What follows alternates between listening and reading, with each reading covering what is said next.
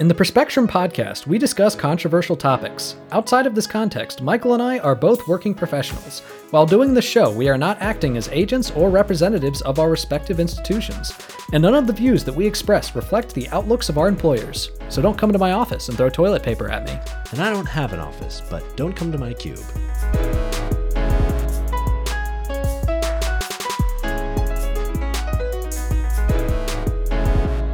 Hello and welcome to the Perspectrum. I'm Michael Bloom. And I'm Nathan Seelove. Today, as usual, we have a very exciting episode for you. We will start off by talking about the upcoming Virginia election. And don't worry, we are going to delve deeply into the national implications of our local election here. Then we're going to talk about the Pandora Papers and, the no-duh realization of all the hidden money out there in the world. And then finally, we're going to talk about ways that liberals can improve their messaging, improve the way they communicate. Yeah. I'm really excited about this first segment. I like it when we talk about politics that are a little bit more localized, because there's always so much to talk about in the national conversation. And it's not that those issues aren't important, but I mean, one of the things that we always said when I was in my political science classes is that all politics is local. Mm-hmm. Or would it be all politics are local? I don't know. But I'm excited to talk about this, and it definitely will have some national implications. One of the things that I do kind of like about living in Virginia as somebody that follows politics is that we have an election every year. Mm-hmm. Yeah, which I always thought of as kind of a burden before I got more deeply into like actual politics. Yeah. I was like, my God, another one? I mean, in some ways it is happening. In some ways it is a little bit of a suppression tactic because not as many people show up on off-year elections, but yeah, I don't know. I kind of like it. Well, you get to show up every year. So. Well, I do show up every year. I know. Yeah. So, Michael, you know what else is showing up? What? COVID numbers. There we go. Here they are. Yeah. So worldwide, we've hit 240 million cases, which is up from 237 million last week. So that's 3 million new cases in a week, or about 430,000 cases a day, which is about the same daily average new cases as we've seen for the last 3 weeks. So far, we've hit 4.90 million deaths, up from 4.85 million last week. So that's 50,000 new deaths in a week, or about 7.1 thousand deaths a day, which is down from where we were last week, and about the same daily new deaths rate as we had about 2 weeks ago. Vaccination-wise, we're at 49.2% of the world's population that has at least one dose, which is up 1.9% from last week's 47.3%, which is really encouraging because that's actually so that's a 1.9% increase. The week before was just 1%, so almost double. In the U.S. at this point, we've hit 45.6 million cases, which is up from 45.0 million cases last week. So that's 600,000 new cases in a week, or about 85,000 new cases per day, which is down from 100,000 new cases per day from the week before. So that's a big drop of 15% in daily average new cases. In terms of death, we've hit 741,000 deaths, up from 729,000 deaths the week before. So that's about 12,000 new deaths this week, which is 1,700 deaths per day. And that's also down about 15% from the week before. So to put it in perspective, 1,700 deaths per day is still appalling, like very, very high, but at least a little bit lower than it was last week and the last couple weeks. Yeah. And in terms of vaccinations, we're pretty close to where we've been, although we ticked up again a little bit this week, hitting 56% fully vaccinated and 65% with one dose, and both of those numbers are up 1% from the week before. So kind of a mixed story. I think the big thing is that in the U.S. at least, deaths and cases went down pretty significantly, which is, yeah, that's I think that's a good story. Yeah, that's definitely trending in the right direction. I don't think that it's going to be anytime soon that you and I are going to stop reading the COVID numbers at the beginning of each episode. We, at this point, a majority of our podcast episodes have involved us reading those numbers. Yeah, like sure. This has been most of our podcast life. Yep, that's true. We're just a COVID podcast, just like any other. Now, one of the things that is kind of nice is that the COVID numbers in Virginia are actually not that bad. Yeah. But there's a Republican challenger that wants to change that. So let's talk. Well, when Democrats are in power, you have to go ahead and take the opposite position. Yeah, so exactly. If we've been doing well on COVID, we need someone who's going to do poorly. So let's talk about the Virginia state election. We're going to focus more on the gubernatorial election, but I do also want to acknowledge the fact that in Virginia, we do this weird thing where we elect the lieutenant governor, who is basically the state equivalent of the vice president, separate from the governor. I don't know why we do that, but we do that. Mm-hmm. So we have a governor race between Republican Glenn Youngkin and Democrat Terry McAuliffe, and no fucking chance. I mean, Libertarian candidate Princess Blanding. I'm sorry, I mispronounced. I mispronounced that party incorrect. I pronounced that party incorrectly. I apologize for that. We have lieutenant governors. On the Democratic side, we have Hala Ayala and Winsome Sears on the Republican side. And for Attorney General, we have Democratic incumbent Mark Herring and Republican James Myers. So let's focus on the gubernatorial election. Yeah. So Virginia, although all 100 House of Delegate seats are also up on the ballot. That is also correct. So right now in Virginia, Democrats have the trifecta, both chambers and then the governorship and the lieutenant governorship and the attorney generalship. Yeah, we've got pretty much all reigns of power, but that might change. That might change. It very well might change. So let's talk about this for a second. First off, let's talk about some of the ways in which Virginia is kind of weird. So Virginia's weird in two ways. Well, I mean, it's weird in lots of ways, but specifically in these two ways. So Virginia is weird in that we have off-year gubernatorial elections. So, like, the only other state that is going to be having a gubernatorial election this year is New Jersey, which New Jersey is pretty much already a foregone conclusion. Yeah, but poor company to keep. Yeah. Just kidding. But we're also weird in that we have a rule that governors cannot serve 2 consecutive terms. Mm-hmm. Now, attorney generals can, and I'm pretty sure that lieutenant governors can.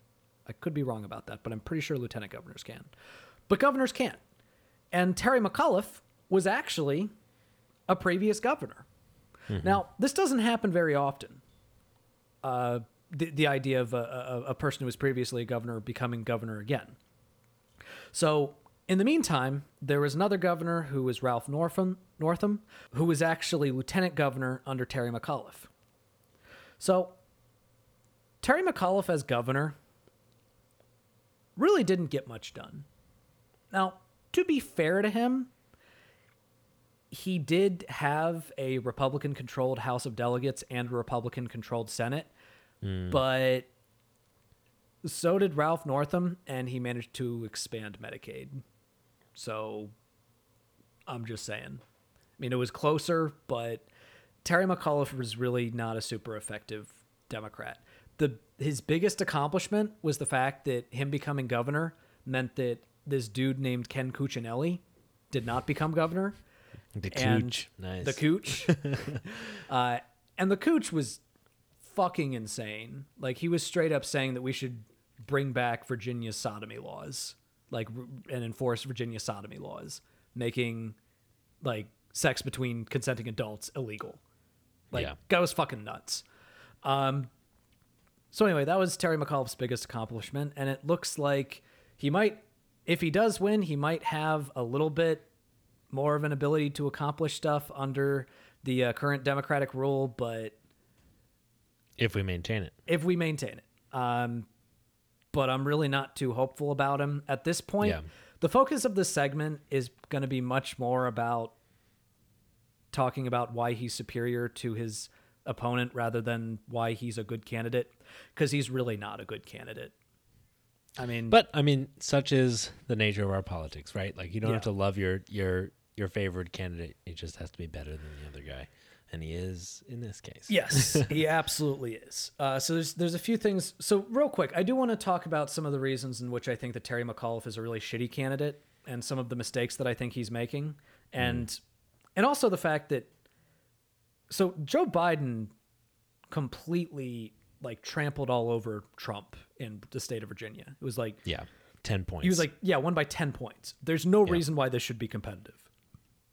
But it is competitive. They're actually in basically a dead heat in polling, Yep. which is extremely disappointing. So here's why I think that is.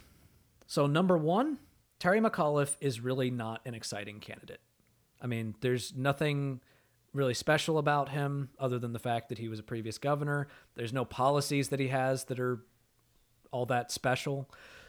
One of the things that really pisses me off is he used to be straight up against repealing Virginia's right to work status. And now he's basically at the point where he's like, well, I mean, if it gets on my desk, I'll sign it, but it's not going to get to my desk. Gotcha. Which basically communicates to us that it's not something he's going to fight for. Not his priority. Which, Yeah. considering the fact that we do, if he does win and we do maintain the House of Delegates, there's no fucking reason why that shouldn't happen. Yeah. So and we talked about that a little bit with when Lee Carter was on. when Lee Carter was on. Yeah. Who was a primary candidate, and just like the crippling impact that right to work laws have on unions everywhere, but specifically in Virginia. Yeah. Yeah. And what's hilarious is that, as always fucking happens, Glenn Youngkin, his opponent, is trying to pretend that Terry McAuliffe is this big fighter against right to work. Mm-hmm. And that's a bad thing. Yeah. Which he isn't, but if it was, that would be a good thing. So it's Glenn Youngkin's trying to make him look a lot cooler than he actually is. So there's that. There's also the fact that the entire strategy that Terry McAuliffe is doing right now is fucking stupid. Mm-hmm. His entire strategy is focused around trying to cast Glenn Youngkin as just the second coming of Trump. Mm-hmm. And here's the thing. There's a lot Stupid idea. Well, number one, it's a stupid idea because Trump's not on the ballot. Trump's not in politics anymore. Number two, people care about solutions. People care about policies. All right. Number three, as terrible as Glenn Youngkin is, and I'm going to talk about how terrible he is of a candidate, he is not Trump. Yeah. He is not Trump. Yeah. And that's the thing. That position is gaining traction among likely McAuliffe voters. So 53% of likely McAuliffe voters said that they're very motivated by their feeling towards Trump to come out against Youngkin. But independent voters are not buying it. Yeah. And they're fine with it, even if they did. So 41% of independent voters said that they think Youngkin supports Trump, like Trump's position, just the right amount. 13% said he should support Trump's ideas more. So you've got 54% of independent voters that say they want as much or more Trump on the ballot as they currently have. Yeah. Which means that you are handing them what they want when you say Youngkin is Trump. Yeah. And that's the independent voters, and then you got the Republican voters, and so you're really just like giving away the independent vote, which is the big traction that Biden got in the state that differentiated the two. And this is a lesson that we should have learned from the presidential election, which is you can only run against Trump if you're running against Trump. If you're not running against Trump, then don't focus on running against Trump. Biden beat Trump because he was running against Trump. But the Democrats lost a bunch of seats in the House. They slimmed their majority partially because a lot of them were more focused on running against Trump when it wasn't Trump that they were running against, and less focused on policy. And here's the thing. This should be easy. If Terry McAuliffe focused on policy, this would be the easiest race in the fucking world. So here's what I mean by that. So, whenever I'm researching candidates, I try to give them the benefit of the doubt. So I go onto their websites and look at their issues page. So, first I went onto Terry McAuliffe's website. I went onto his issues page, and he has quite a few things on here. Some of them aren't as in depth as I'd like them to be, but he does have a pretty comprehensive agenda. He has, enhancing education, jobs in the economy, rebuilding Virginia after COVID-19, healthcare for all in Virginia, tackling prescription drugs, ending the gun violence epidemic, securing Virginia's clean energy future, creating a flourishing rural economy, agriculture and forestry, higher education, computer sciences education, STEM education, building a strong, enterprising ecosystem, creating affordable housing, combating food insecurity, ensuring justice and equality for all Virginians, creating a welcoming and inclusive Virginia, supporting women in the workforce, lifting up every Black Virginian, supporting Virginia seniors, and getting every Virginian vaccinated. That's a lot of issues. That's a lot of issues. Interesting that broadband access is not on there, which is a key issue for Virginia. Well, I'm wondering. I haven't. Because there's so much on here, it is a little bit difficult to. Maybe that's embedded. It might be embedded in the creating a flourishing rural economy. Let me look at that real quick. Actually, it is. Yeah, in the category of rural economy, it specifically says deliver universal broadband coverage by the end of Terry's term. Yeah, so he does. He does address which is a huge priority for rural Virginians. Absolutely. Which is a huge place where McAuliffe could stand to pick up votes. Yeah. So look, his policies might not be as ambitious as I'd like them to be, but he at least has he does have a policy platform, and there's a lot of them. It's fairly in depth. It's broad, and I think that's a plus. So then I went to Youngkin's. He doesn't have an issues page. The closest thing that he has to an issues page is a day one game plan page. Hey, Glenn, guess that does what? sound a little bit like Trump. You're not only governor for the first day, you idiot. That's all he has. A first day game plan. That does sound actually a lot like Trump. Like Trump, recycling the 2016 agenda for his 2020 platform, and really not thinking he was going to get elected and being very lost on his first. And here's the hilarious thing: on this page, he lies his ass off brazenly. So first he says, our recovery from the pandemic ranks in the bottom 10 among states. And I read that. I'm like, interesting. I didn't know that. I wonder where he got that from. He doesn't cite where he gets that from. So I'm like, okay, I'm going to try to find a ranking. So I went online, and I found this website called Wallet Hub that actually does do a ranking in terms of economic recovery from states. Now, let's look at the methodology real quick. The things that they are looking at are, number 1, COVID health. Number 2, leisure and travel. Number 3, economy and labor. So, things like employment rate, salaries, things like that. So I looked at this, and I looked at where Virginia ranks. In terms of recovery, Virginia ranks 22, which is around the middle, but that's still in the top half. Yeah. So that's not bad. I mean, could be better, but it's not bad. But far from bottom 10. And also, when I first think of COVID recovery, the first thing I think of is, okay, well, how well did we... Well, not just vaccinations, but also what were our case numbers? Yeah, totally. All right. Because his whole thing is, and what he says is one party Democratic control is failing Virginians. All right. And he's specifically referring to pandemic. So let's look at our COVID numbers. And this is per capita. According to Statista, we actually have the 8th lowest per capita rate of COVID-19. That's really good. Yeah. That Maybe is he meant really top good. 10. I don't know. So the first thing he says is a lie. Secondly, so he says our students are behind in schools. Well, I mean, yeah, they are, because there's a deadly pandemic and we're trying to keep people alive. Then he says violent crime has risen to a 20-year high. And again, I'm like, that's interesting. I didn't know that. I wonder where he's getting that from. He doesn't say where he gets that from. So I'm like, okay, let me see if I can find something. You can feel crime rates in your bones when you're Republican.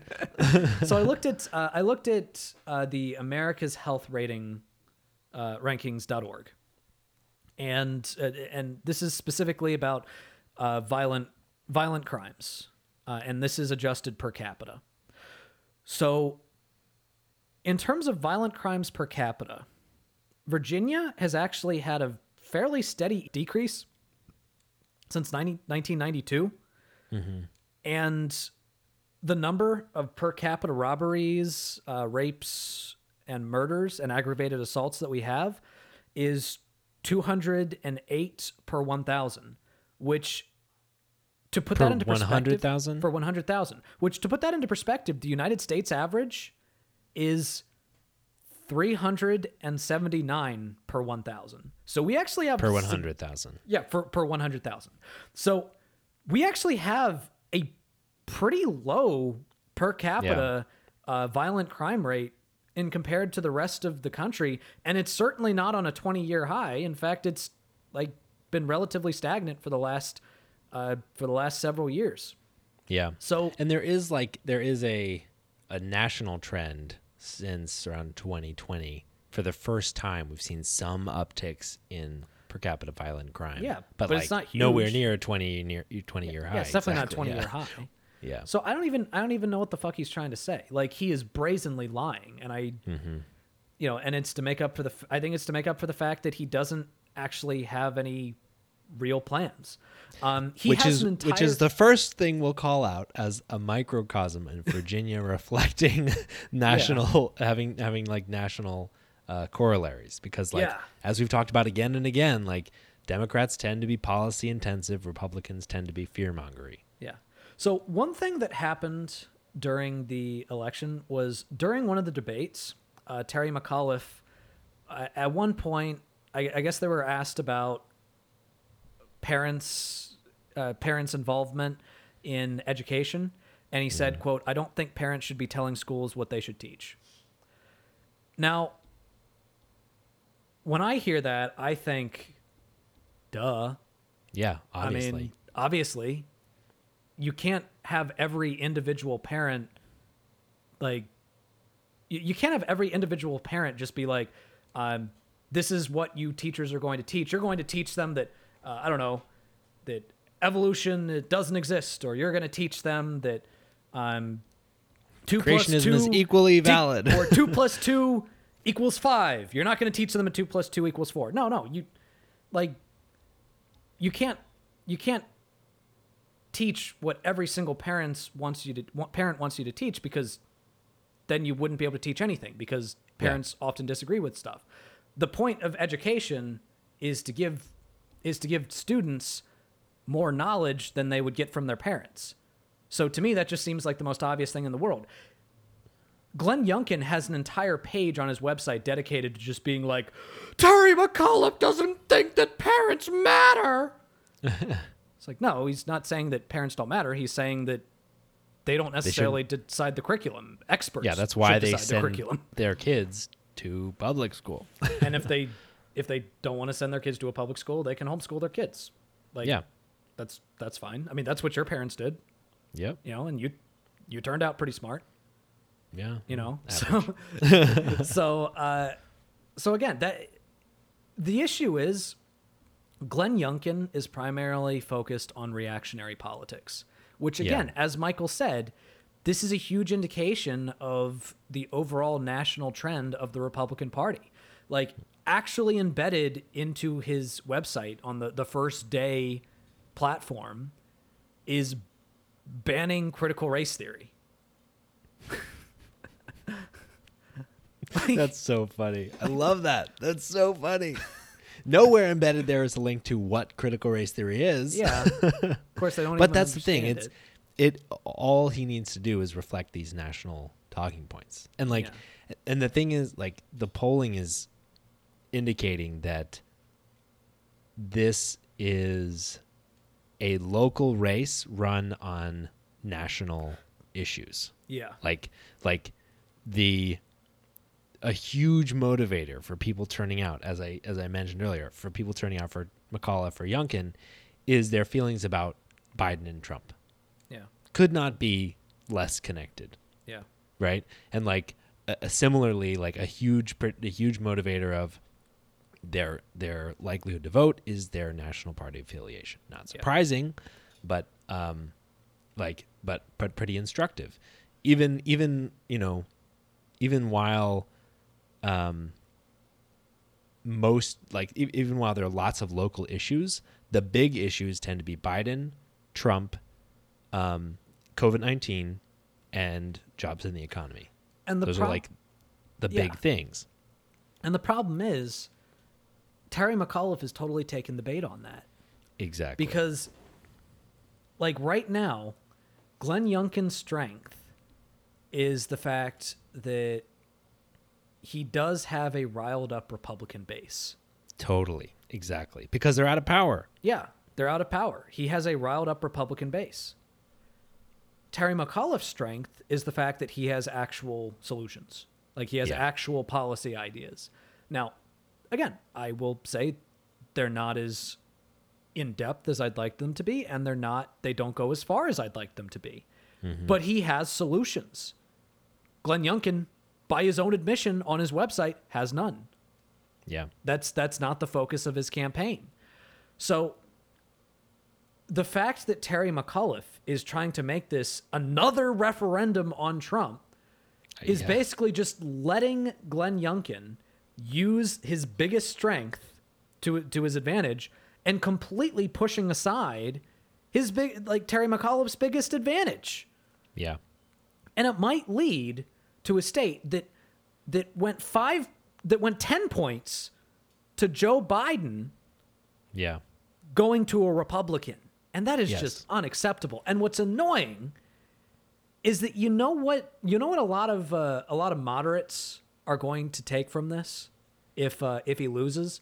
A lot of moderates need to be more moderate. Yeah, he needs to be more moderate. Oh, this was because everybody was afraid of the Build Back Better plan. Everybody was afraid of the $3.5 trillion plan. Nobody wanted that to happen. That's why this happened. Jesus Christ. No. Mm-hmm. If he loses, it's because he didn't focus on solutions. He let Glenn Youngkin decide what type of election this was going to be. Did not put the main focus on local issues.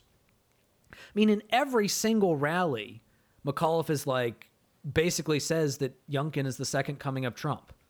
Yeah. It's a terrible idea, especially as Biden has become less popular in Virginia.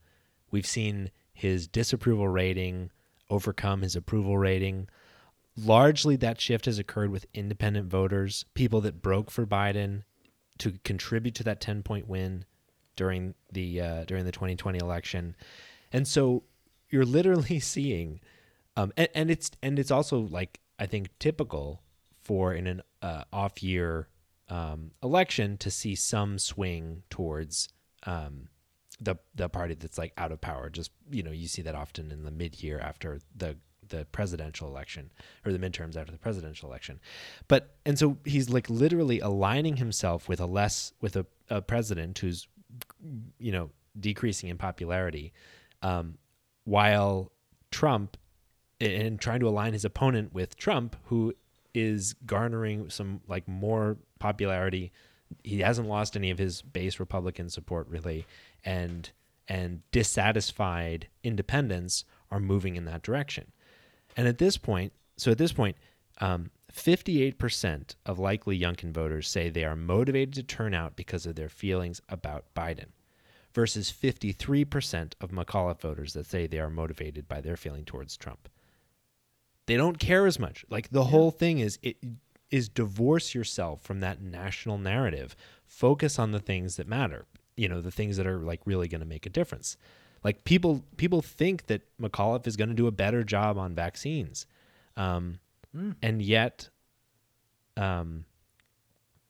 like he can't seem to, and people widely support like businesses mandating vaccines for employees in Virginia, and like supporting COVID-19 measures is a popular thing in Virginia, and yet like McAuliffe is kind of, giving away the election, because of how this is being framed. And the thing is, I'm worried because it seems that Glenn Youngkin opposes mask mandates. I'm a teacher. One of the things that has been really nice about being able to be in person is that there is a mask mandate. Everybody in my class has to wear a mask. And there have been some of my students that have gotten COVID, but not very many. And we have found that when just everybody's wearing a mask, you really don't need to close down as much, as many things. But that goes away. All the people packed into a tight classroom, that is just going to be a hotbed for COVID. And I'm really worried for my students if Youngkin wins. Totally. And that's what Terry McAuliffe needs to focus on. Yeah, I completely agree. The thing that's also really worrying for me is the fact that because McAuliffe and Youngkin are really seem to be casting themselves in terms of this national narrative, I don't think it would be appropriate for anyone to conclude that there's something different about this Virginia election that makes it a less strong predictor of midterm outcomes than the Virginia election has been in the past. Yeah. So in past years, under or overperformance in the gubernatorial results, relative to like the prior presidential election, have been very similar to under or overperformance in the national House vote during the midterms. So in cycles since 2002, the difference between how much Democrats outperformed their base in the average governor's race and the average House vote has been, that difference has just been 1.6%. So there's a very small variance between their over or underperformance in the governor's race versus the national House vote. And since 1978, the party that has won the state's governor's race has gone on to gain seats in the House of Representatives 8 of the 11 elections. Yeah. So, like, the headline here is like, Democrats were set up to outperform in Virginia. Biden led by 10 points. And if we do overperform, that could be a really good predictor for a strong performance in 2022 midterms. But the thing is, it seems really close. Right now, we're well in the margin of error in polling between the two candidates. And if we are close or we lose, that does not bode well for holding on to seats in the midterms in 2022. And there's no reason to think, I think, that this election is somehow a fluke.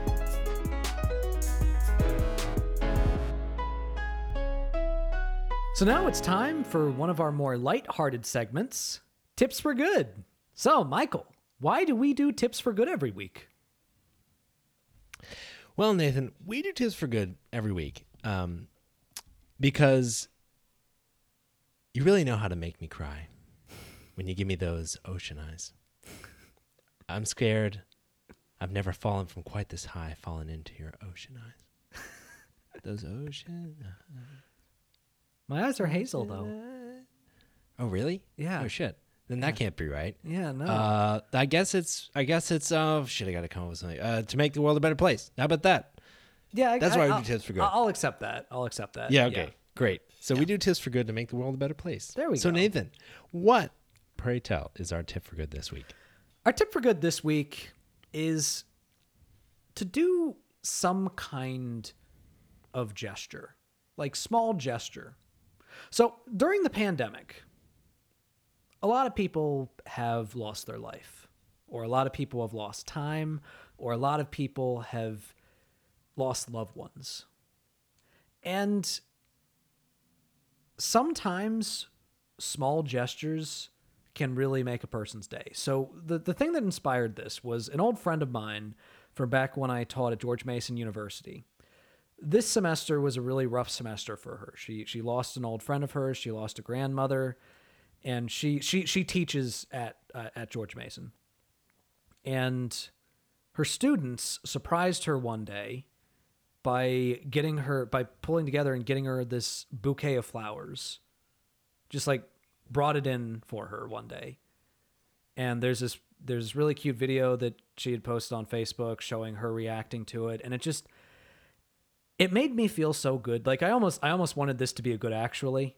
Mm-hmm. But I think we should make it some type of tip for good, because some people might be grieving over the loss of a loved one due to this pandemic. Somebody might be having a rough time because of this pandemic. Think about somebody in your life like that and come up with some type of small gesture to let them know that you care, because that really can go a long way. Yeah. Yeah, this is something I've been trying to do more, specifically just like reaching out to people more. Yeah. Sometimes all it takes is just like a short text saying, hey, I'm thinking of you, I'm proud of you, you're doing great things. Yeah. And that can really make a difference. Yep. So that's tips for good.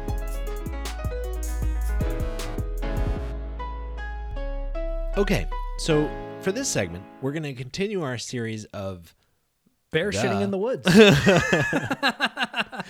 Yeah, exactly. So we're talking about the Pandora Papers. Oh wow! I just looked outside. Mm-hmm. It's nighttime and it appears to be dark. Yeah. Yes. Huh. Breaking news. Water's wet. It's dark at night. Yep, dark at night. Snow's cold. And rich people are hiding their money to avoid taxes. So the Pandora Papers were a leak of nearly 12 million documents, including spreadsheets, contracts, images, and they reveal. This is almost 3 terabytes worth of information, by the way.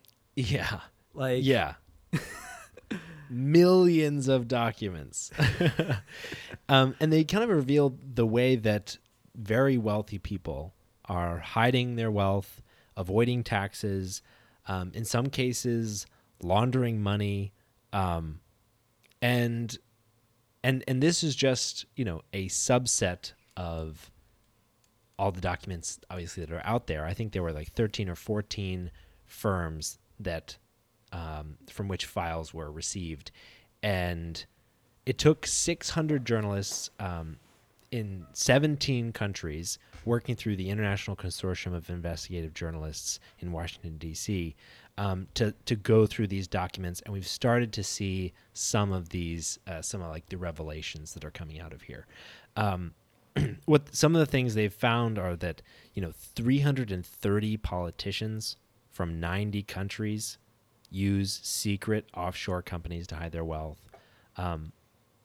Among the account owners from these 14 firms, 130 people listed are billionaires that are on the Forbes, the Forbes billionaire list. And the thing is, like, again, of course they do, right? Like, we've been hearing about wealthy people hiding their money offshore forever. It's just how wealthy people have money. It's one of the ways they stay wealthy. It's like those stories that come out where some Republican politician's mistress just had an abortion. We know that's happening. Yeah. What? Yeah. How is this news? Yeah, but it is, I think, like similar to like the Facebook news from last week.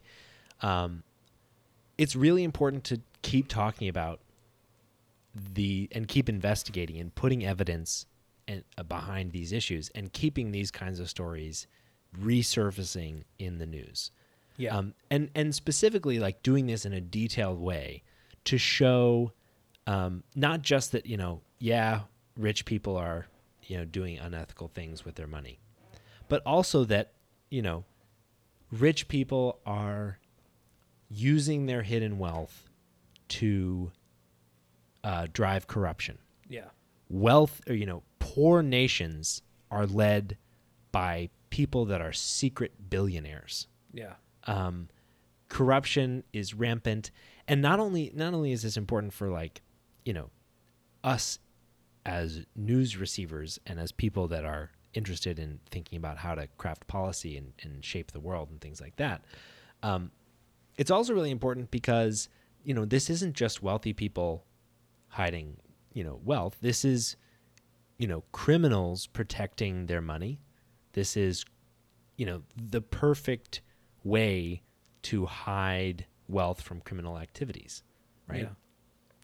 And so it's like, and ultimately, this is a system that humans have set up that we should push policymakers to do something about. Because the thing is, if 330 politicians from 90 countries are benefiting from the loopholes and the legal structures that enable people to, hide money, avoid taxes, hide wealth, if 330 politicians are benefiting from that, at least, that means that the people that are responsible for crafting the laws are benefiting from the shitty laws. Yeah. And that's something we need to hold them accountable for. And the fact that we've got now 330 names is a way to hold them accountable. Yeah.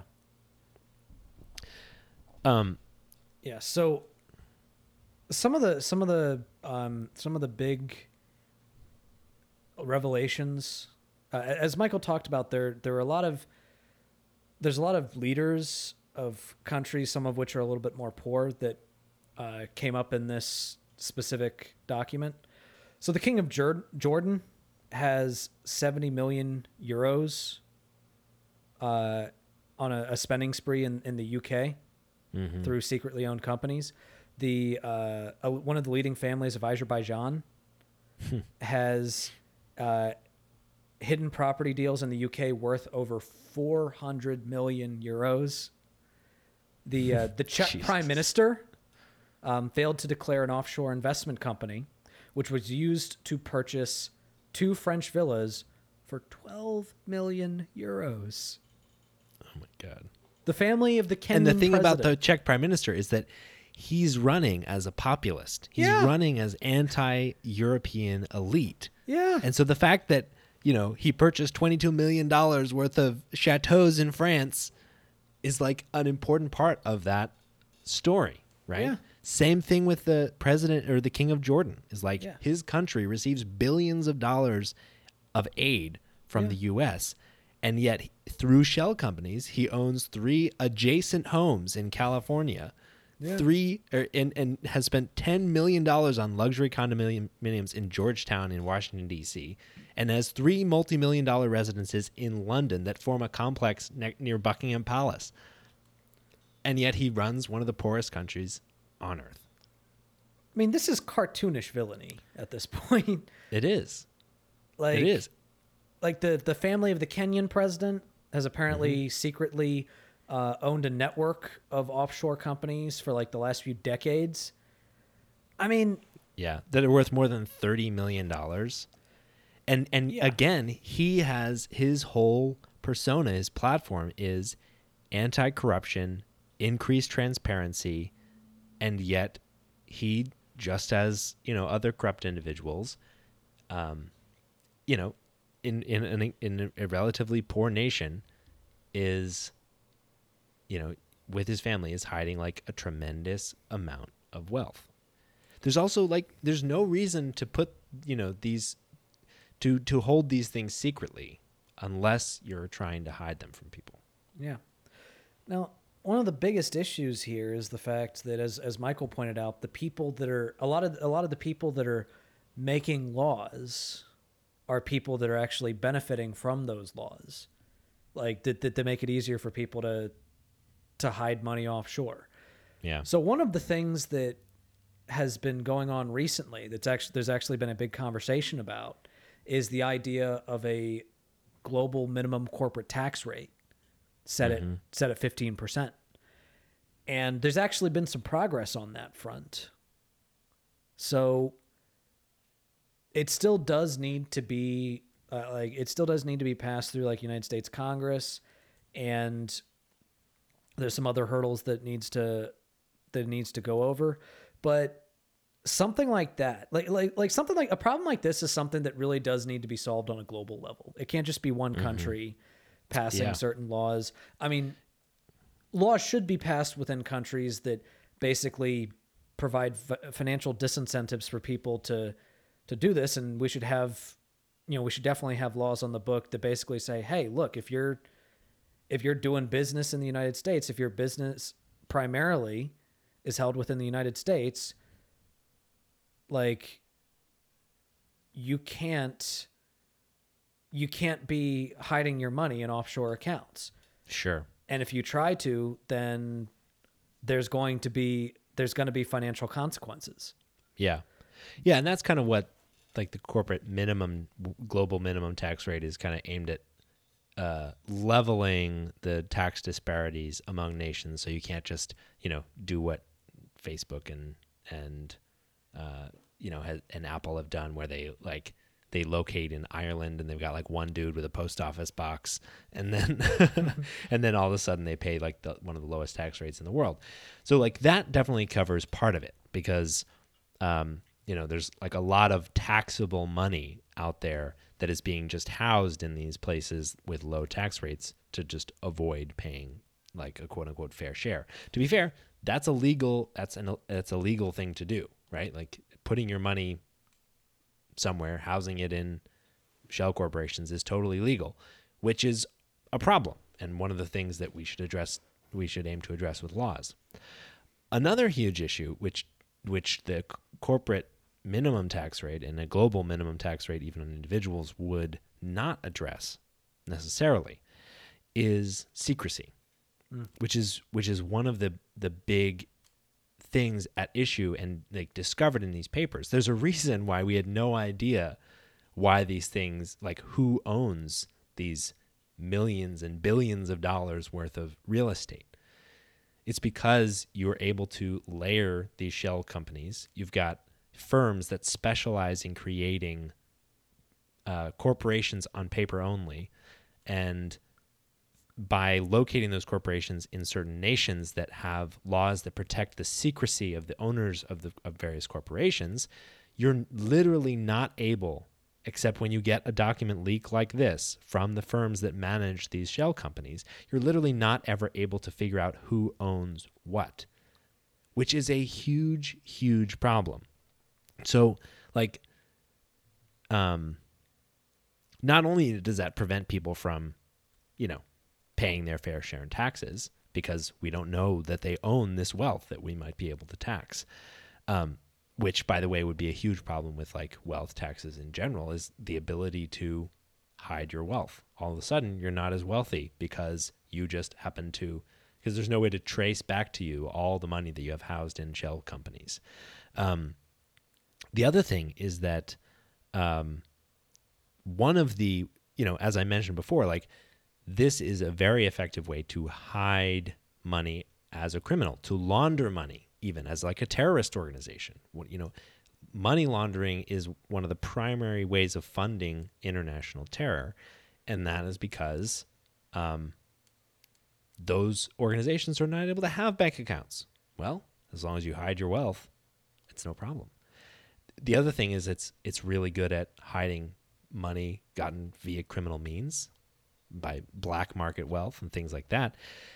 And one of the most devastating and unjust seeming examples is that you're able to hide wealth that you owe someone else that they're not able to get. For example, some of the most devastating cases have been cases where, wealthy people have done terrible things to other people, right? Sometimes even like physically assaulting them. And they've been sued, right? They lost the lawsuit. And yet, because their wealth is housed secretly in offshore, inaccessible places, the people that successfully sued them don't see a dime. It's literally a way to circumvent every financial implication of our legal system for the people with enough wealth to have these shell companies set up. And for the most part, it's pretty much legal. And that's a huge problem. Obviously, money laundering is never legal, but obviously funding terror is not legal. But a lot of these practices are, and we should demand from our lawmakers that they should be made illegal. Because, this is a huge amount of money. According to the International Consortium of Investigative Journalists, the total amount of money hidden in offshore accounts, which obviously because of their secrecy is really hard to pin down, is between 5.6 and $32 trillion, somewhere in that range.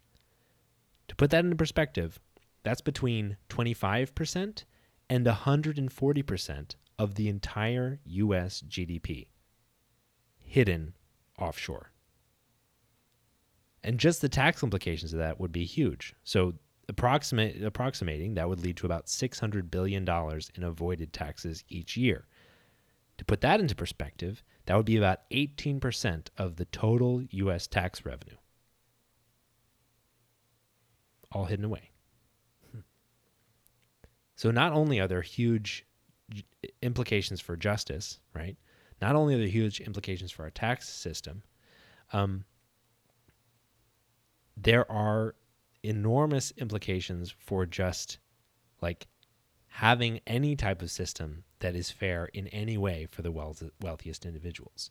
By not being able to see any of these transactions, by not being able to know who owns what assets, the world, the financial lives of very wealthy people is totally inaccessible, meaning that the laws just don't work on them the same way, which is just crazy. And on top of that, one of the revelations here is that increasingly these tax havens and secret places for hiding money are inside the U.S. We don't have to do international relations in order to solve these. South Dakota is now a huge tax haven with tens of millions of dollars from outside the U.S. sheltered by trust companies in Sioux Falls. And more states, Nevada and a bunch of other states, have started to have enact similar secrecy laws. And more foreign governments and entities are hiding their money there. This investigation identified 206 U.S.-based trusts linked to 41 different countries. 30 of those trusts held assets connected to people or companies accused of fraud, bribery, or human rights abuses. Hidden in the U.S. Right here. And that's why this type of investigation is so important. Because, it shows corruption at home. It shows corruption abroad. It brings to light, the injustice of this mechanism in our system in a way that it would just be impossible to know otherwise.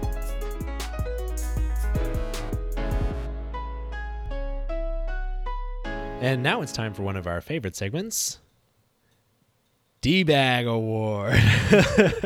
We've been doing a lot of D-Bags recently, hasn't? Well, people have been making some really, really self-defeating arguments. Yeah. So, Michael, what is the D-Bag Award? What's that all about? So we enacted the D-Bag Award in honor, in reverence for Alan Dershowitz when he made an argument so flatly self-defeating that we had to make a new award for it. When he argued that the President of the United States could never take an action that, to get himself reelected that was impeachable, because a president can't be impeached for taking an action in the best interest of the nation, and that president thinks that their reelection is in the best interest of the nation. Gets me every time. It gets me every freaking time. And so when someone puts forth an argument so ridiculous and self-defeating, we just have to call it out. We whip out the D-bag. Yeah. So Nathan, who is our D-bag this week?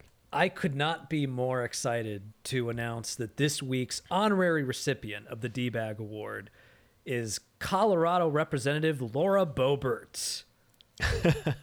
All right, or Lauren Boebert. Lauren Whatever. Come on down. Yeah, come on down. So apparently, this was actually new to me. And a funny thing is, I think it almost had a a Barbra Streisand effect, where I didn't know about this until she brought my attention to it. So apparently, there's this trend. There's this Twitter hashtag that trends every now and then. That's hashtag Lauren Boebert is so dumb. Like it's this. I didn't know about this hashtag. It's a recurring hashtag. It's a recurring hashtag, and it's like, jokes that people will make. She's so dumb. She does this. It's like your mama. It's jokes, like your mama jokes. Yeah. But like for Lauren Boebert. Wow, I can't believe one Colorado representative has that much. Like, it's a whole hashtag. That's amazing. Yeah, I didn't realize that. So.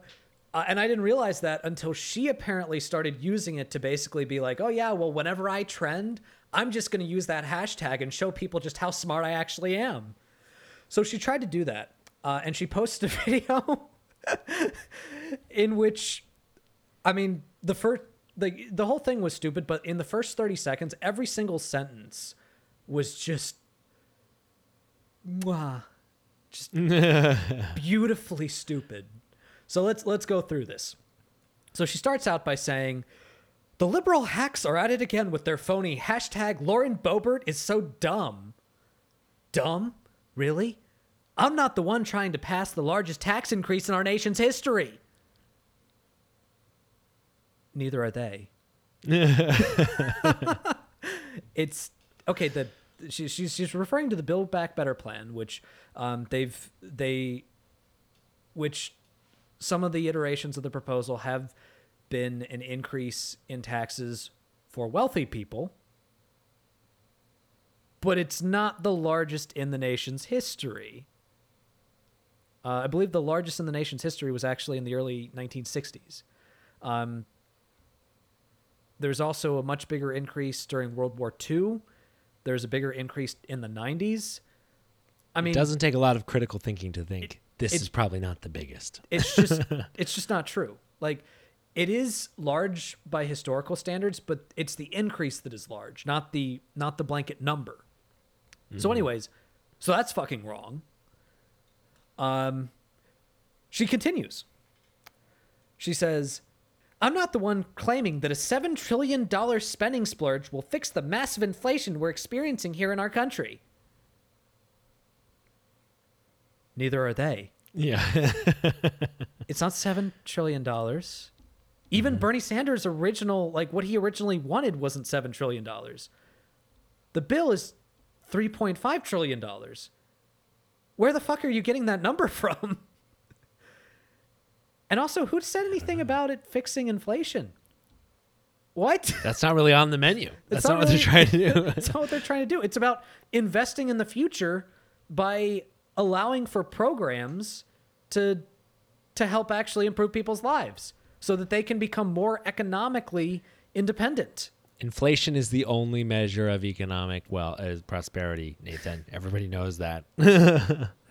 She continues. She says, and I'm certainly not so dumb that I think 7 trillion equals 0.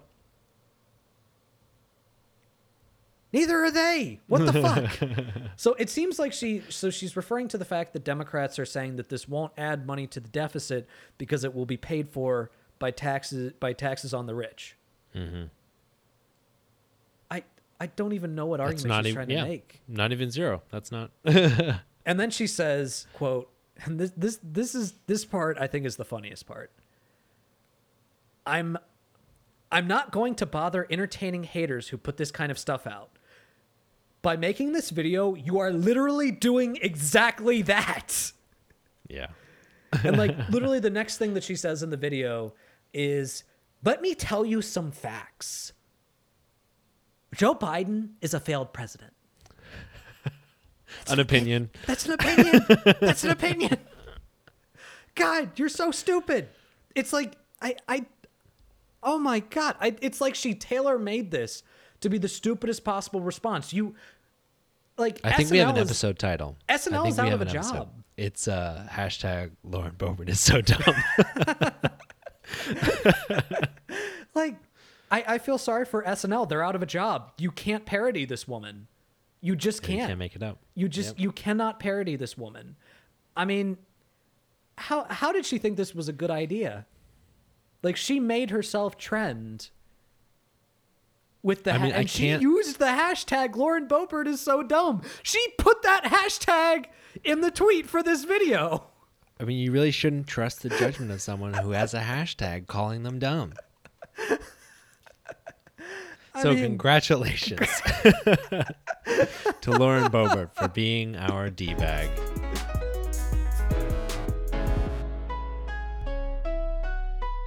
And now for our last segment, we are talking about the way that Democrats message, the way they argue, and how it can get so much better. Yeah. Yeah. So what originally brought this on is that recently there was a debate between TYT host or co-host Anna Kasparian and Daily Wire, I guess, founder, host, whatever, Ben Shapiro. Mm-hmm. So Ben Shapiro. You know Ben Shapiro. We've talked about Ben Shapiro. He's been an asshat before. Now I think I should probably say, if in terms of right-wing commentators, which albeit is a low bar, but in terms of right-wing commentators, I would put Ben Shapiro in when we're talking about new media, I would put Ben Shapiro in the more honest category, mm-hmm. and the less hacky category. Less psycho. Yeah, less psycho. Because Ben Shapiro is very talented. He's very talented. He's very good at debating. He's very good at making arguments sound good. Yeah. And he is very good at using facts. Now, when you dig deep into those facts, a lot of them are cherry-picked. A lot of them lack context. Some of them are red herrings. But at least he does attempt to create the persona of somebody that cares about facts. Yeah. And I think that is a good thing. I mean, he is definitely not, he's not a coward like Steve Crowder. He's not a complete hack like Sean Hannity. He's not a malicious propagandist like Tucker Carlson. Mm-hmm. I don't know what his motives are. Yeah, I really don't. I've been trying to figure him out. But anyways, the biggest problem with him is the fact that when you do break apart what he says, because oftentimes his style is basically to do a Gish Gallop where he throws a lot of things at you and talks really fast. And because he's said so much, it sounds like he's winning. It sounds like he's right. And because he's so confident, it sounds like he must be an expert. But when you actually analyze it, you find out, okay, most of this is bullshit. Yeah. So which makes him one of the more annoying talk show hosts. It makes him one of the more annoying ones. If even one of the more fact-based ones. Yeah, exactly. So I'm trying to be generous because I do want to at least encourage, to an extent, the use of facts on people for people on the right. So I'm trying to provide positive reinforcement. Mm-hmm.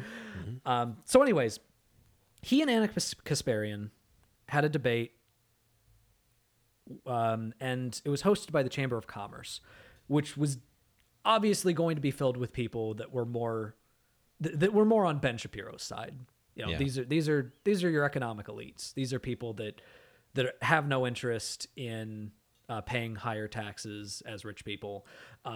They have no interest in a Medicare for all system. So right off the bat, obviously, like to an extent, Anna Kasparian was going to be at a disadvantage. Mm-hmm. But the thing is, and I before I say this stuff, I would just like to point out, I don't mean anything. I don't mean any disrespect towards Anna Kasparian. I think she's a great activist. I think she's done a lot of great things, and I tend to agree with her on most that she says. Most of the things she says, I agree with. She kind of got her ass kicked in this debate. Like, which again is easy to do against Ben Shapiro. it is easy to do against Ben Shapiro. Again, but you shouldn't do it. You should be better than that. You should be better than that. So the issue was there were so many moments in which Ben Shapiro would say things that were either misleading, that were red herrings, or that were just complete non sequiturs, or things that were just not correct, that she could have very easily debunked, but she didn't. Instead, she kind of focused on some standard progressive talking points. Mm-hmm. And that only works if you already agree with somebody.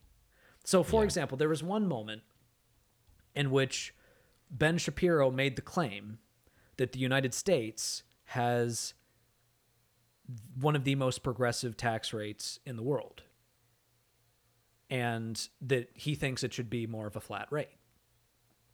Now, Anna Kasparian kind of went back, kind of responded to that by saying stuff like, "Oh, well, they can afford to pay more." Like, and she also made the claim that there are a lot of these Scandinavian countries that do pay higher taxes, which Ben Shapiro again combated that by saying, "Well, no, because we have one of the higher corporate tax rates." Now that is true. We do have a higher corporate tax rate than a lot of countries. We are, I believe, we're a little bit above average on the OEC. However, and also, if you're just looking at federal income tax, it does look like we have a progressive tax rate. But the thing that Anna Kasparian should have pointed out in this moment was the fact that, okay, yes, but a lot of the richest people in this country, most of their money is in stocks. Mm-hmm. And capital gains rate is at a flat rate. And it's lower than most people's income tax. So, like, for example, Jeff Bezos, I believe he only has like $10 billion in liquidity. He's like worth, what is it? $200 billion now? Yeah. That means all of the rest of that is in stocks. So that means that he assets, is, that means if we're talking, that means that money is being taxed at a capital gains rate that's just flat. Mm-hmm. So if you look at it that way, in a lot of ways, we have a regressive tax rate. Yeah. Also, you need to do a fair amount of actually fancy math in order to untangle a lot of the ways that our tax system is regressive to actually be able to do that. To your point, you should be looking at taxes paid versus either wealth or income or something like that. And you should be doing it on a dollars basis, not a per person basis. Because on a per person basis, you're going to end up, with a lot, with a very, very different answer. And also to your point is we've got a number of regressive tax systems, tax components in the U.S. as well.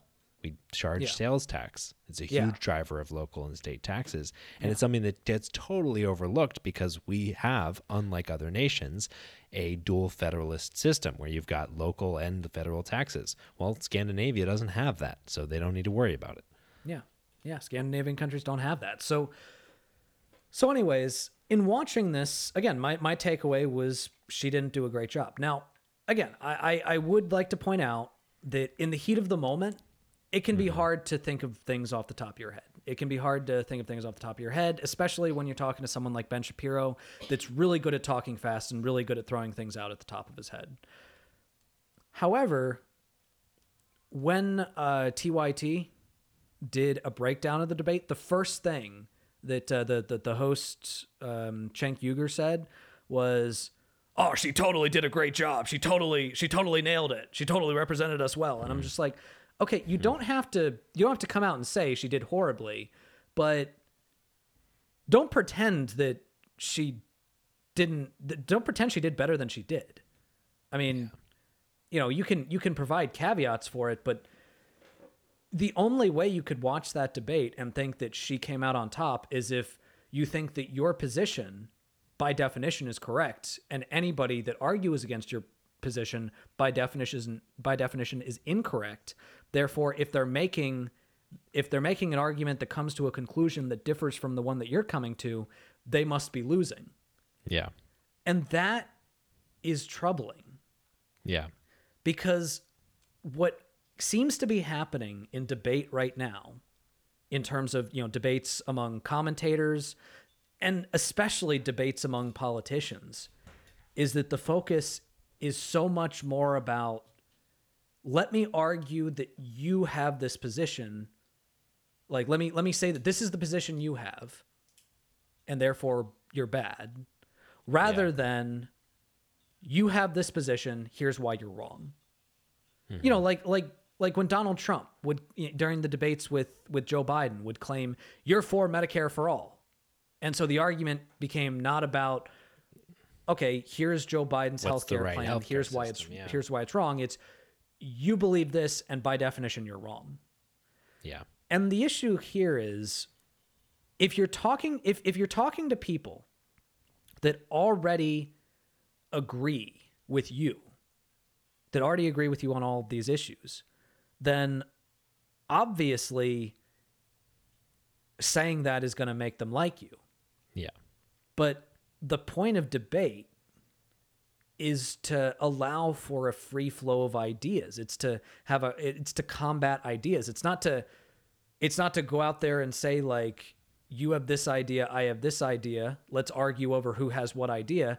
Mm-hmm. The point should be about the quality of those ideas. And I think that the left and the Democratic Party have been terrible at that. I mean, I would say that a lot of new media, a lot of new leftist media does a much better job of focusing on policies and less on talking points. But when it comes to debates, it always feels like they're just taking the bait. Yeah, they're always on the defensive. They're always saying, no, I don't support that crazy radical position that you say I support, and because it's crazy and radical, it is wrong by definition. I support this other thing that I'm not going to get a chance to talk about now because I've spent all my time saying I don't support that crazy radical idea. Yeah. So I guess here's the big thing that I'm trying. Here's the big point that I'm trying to make here. The right wins when the left is caught defending what cultural issues they do and don't believe. Yeah. Now, to the extent that they impact policy, I would say that, you should still have debates, of course. Mm-hmm. So I'm not saying that an issue that would be more cultural, like, say, abortion, is something that you shouldn't talk about. Of course you should talk about it. And of course you should advocate for policies. Like, I'm not saying that stuff like trans rights or LGBT, Q equality overall is not something that you should talk about as it relates to policy. I'm not saying that at all. What I'm saying is that when a right-wing politician does something like tries to make the conversation about, I don't know, like Dr. Seuss, mm-hmm.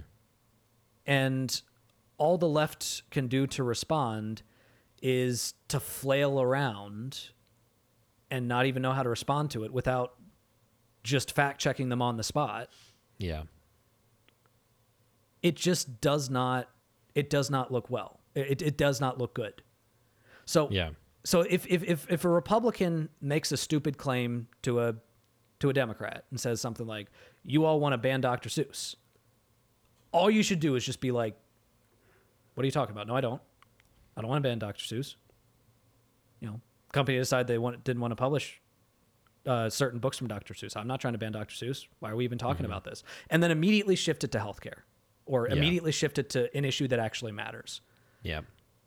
Stop getting bogged down by these stupid right-wing talking points that put you on the defensive. Just swat them aside and bring up policy, because Republicans know, and this is based on what we talked about in our first segment today.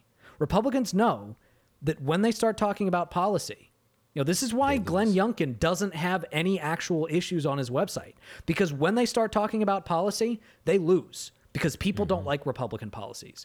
But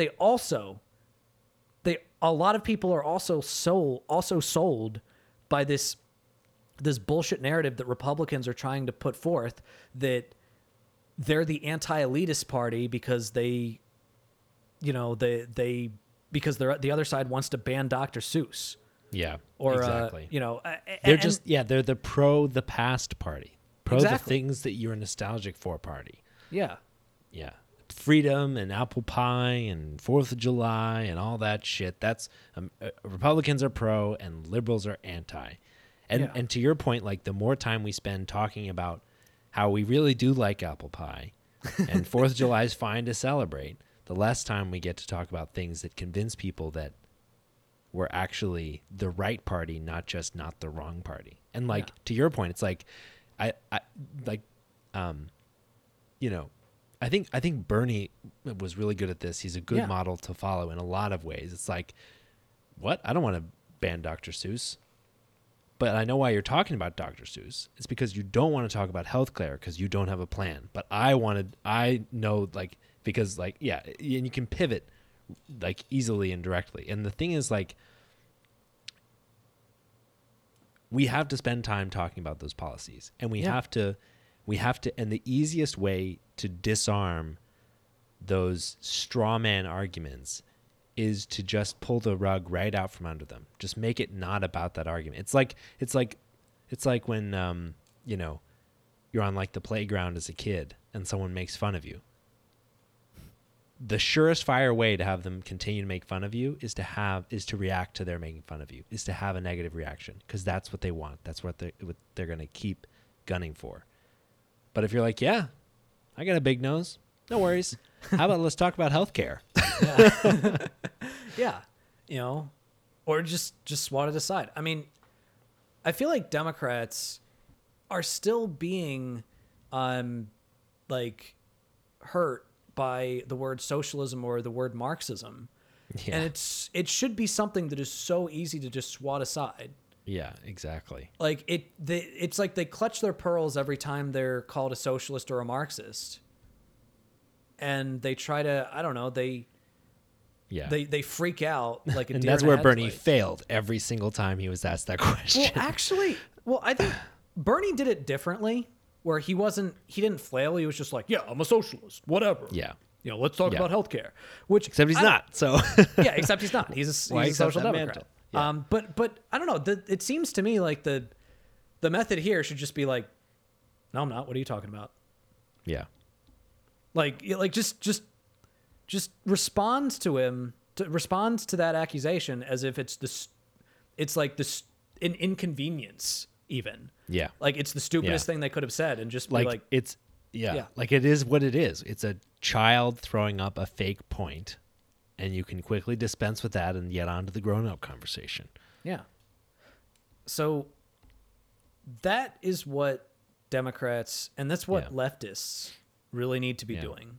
All right. And that requires a lot of discipline, and it requires that you know what you're talking about. You have to know your points, right? And this is kind of ties it back to the Anna Kasparian thing, which is you have to stay on message. You can't get distracted by the BS, and you have to know what you're talking about well enough to not give ground. Yeah. And to be able to quickly hit the most important points and be able to back them up.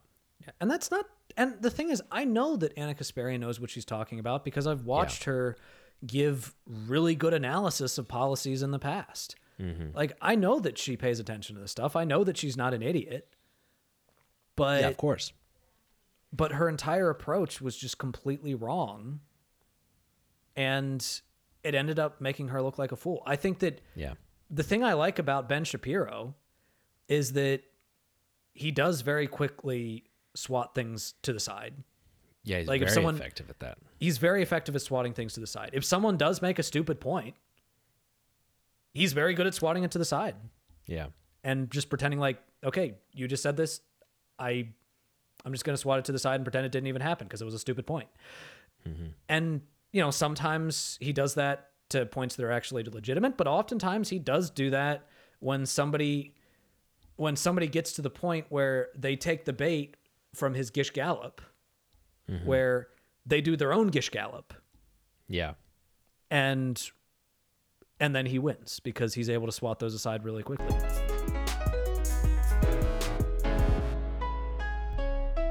And with that, we'll end our show as we usually do with our highlights. So Nathan, what's your highlight this week?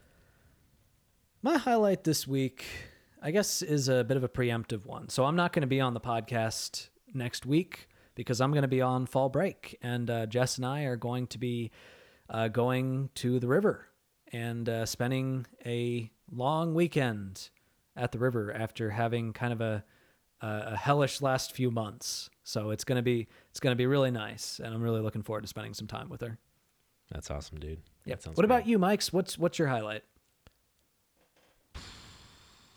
That's a good question. I think it was this past weekend, going camping, getting to spend time with my nieces and my brother and sister-in-law and my wife. It was our first time camping with our dog. She did great. We just had a really fun time. It was awesome. Yeah, I don't have a lot to look forward to the rest of this week because it's going to be hellish. So it'll be great. And with that, thank you so much for listening to The Perspectrum. You'll hear from us again next week.